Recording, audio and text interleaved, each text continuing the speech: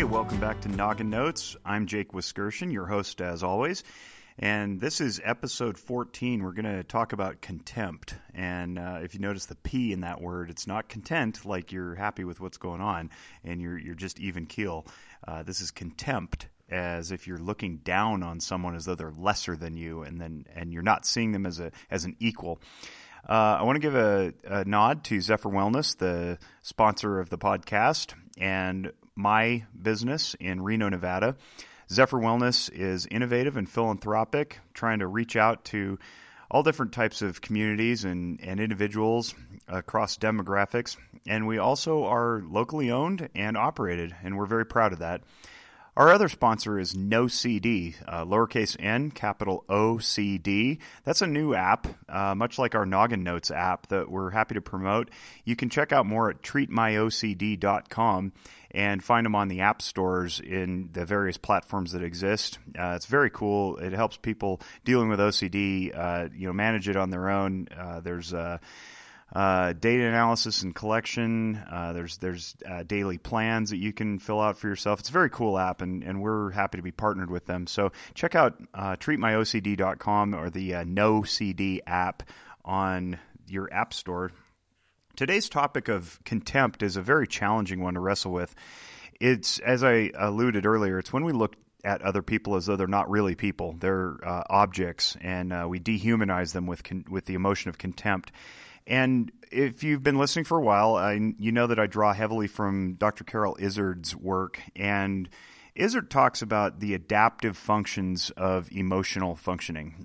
So we have these emotions in our brain, and presumably they're there to tell us what the environment is trying to inform us of. So if something happens in the environment, our brain sends a signal to the body that says interact with the environment in such a way that you either progress or you make peace or you do whatever it is that you need to do to respond to the stimulus that's entering your senses. Well, contempt is a tough one to wrestle with, because when we look at other people like they're not really human beings, or they're lesser than we are, it's tough to find an evolutionary value to that. And it's the presumption basically is that we have contempt in order to arise to the occasion of defensiveness. If someone is attacking us, then it's really hard to hurt another human being unless we think that they're not like we are, that they're somehow lesser. So the function of contempt, historically, we believe, is to be able to inflict harm in defense of the person. Now, that's a little bit honorable, and it seems like that's a reasonable conclusion to draw. It's also possible to conceptualize or rationalize contempt for such things as waste or pollution or oppression or crime. But also, contempt can spur those very things. If I don't think very much of my neighborhood or my community, I can throw trash in the street, thus creating both waste and pollution. If I don't think very highly of a certain demographic of people, I can certainly oppress them. We've seen different forms of social injustice throughout humanity where groups have oppressed one another simply because they don't think that the other group is valuable or that they're like them. It's a dehumanizing factor. And obviously crime is self-explanatory. If I don't value you as an individual, then I don't think much of committing a crime against you or harming you in some way or taking your property without your permission. So While we can use contempt to dislike those things and then motivate ourselves to go make them right, contempt is also the function that breeds those very things. So it's interesting to look at this two-edged sword in the form of contempt in the brain. We consider disgust and contempt as part of the hostility triad, as they say, anger being the other one, and it's important, though, to know that the difference between disgust and contempt is rooted in whether or not behavior rises to hostility and aggression. So hostility feelings may increase the likelihood of aggression, but there's not necessarily a relation between them. So you can experience feelings of hostility without ever acting upon them. So I can feel contempt for certain behaviors. I can feel disgust for certain things. And I've touched on that in the Disgust podcast. If you want to look back and listen, I guess you wouldn't be looking, you'd be listening. But if you want to go back and listen to that podcast, you can learn more about disgust. But I don't necessarily have to act on them. And I think that the purpose of this whole emotional series that we're doing here on Noggin Notes is to raise people's personal awareness to know that they can tolerate a feeling without acting out of that feeling. A good friend and mentor of mine, Dr. Christian Conte, who I've mentioned before on this podcast, says that in his research, overwhelmingly, he has learned that people who live in shame, for example, act out of that shame. If you're in such a dark spot where you don't believe that you're worthy, then there's very little to keep you from harming others or yourself. It similarly goes for the feeling of contempt, the emotion of contempt. If you don't have a high value of yourself, you can certainly harm yourself. And if you don't have a high value of others, you can absolutely harm others. So this idea of contempt as it relates to superiority over others, it can have a function in times of war or fighting. If we feel contempt for the enemy, it makes it easier to go out and harm those people. What we do is we classify them as an other, and I want to separate those two words, an other. They're other than we are. And what's really scary about the emotion of contempt is that it's so easy to access in today's social media world. When we see what I would interpret as a very binary system at play, you've got either one side or the other. That's very binary. It's either or. It's black or white. It's us versus them. And the only way that you get there is through the emotion of contempt. If we look at human beings, there is no us versus them. We're all human at the core. Then we can drop the idea of someone being lesser than we are and simply acknowledge them for who they are, and they can be different, and they can have different ideas, and they can have different opinions, but we don't necessarily have to label them, box them up, put them in a nice tight little package, and set them aside as if we know the entirety of who that person is based on some idea or representation. Because to do so denies the very depth of their humanness that we would never want denied of us. I would never want somebody to see some outward behavior and think that they knew all about me. For example, I'm doing a podcast, and if somebody had a certain interaction with a podcaster, I can't even think of some, maybe Joe Rogan is a very famous podcaster, or Mike Rowe is a very famous podcaster. Depending on that person's experience with podcasting, they may hear that Jake Wiskerson does podcasts and then conclude definitively all that I am, and then box me up and label me there. And if they don't like podcasts, if they had a negative experience with a previous podcaster, they may say, oh, Jake, I know all about him and I hate him. And so there's the function of contempt rising into being. It's saying that they think they know all about me, they've boxed me up and labeled me, set me aside, and they've deemed me other than them and denied all the rest of my humanity. And I see that going on frequently on Facebook and on Twitter and on Reddit threads and all sorts of stuff, where people have deemed the other to be not like them and therefore contemptible. And then they never let them out of that box, because to let them out of the box means that you have to explore the rest of their humanness, which means that you may have to explore the rest of your own humanness, and that's really scary.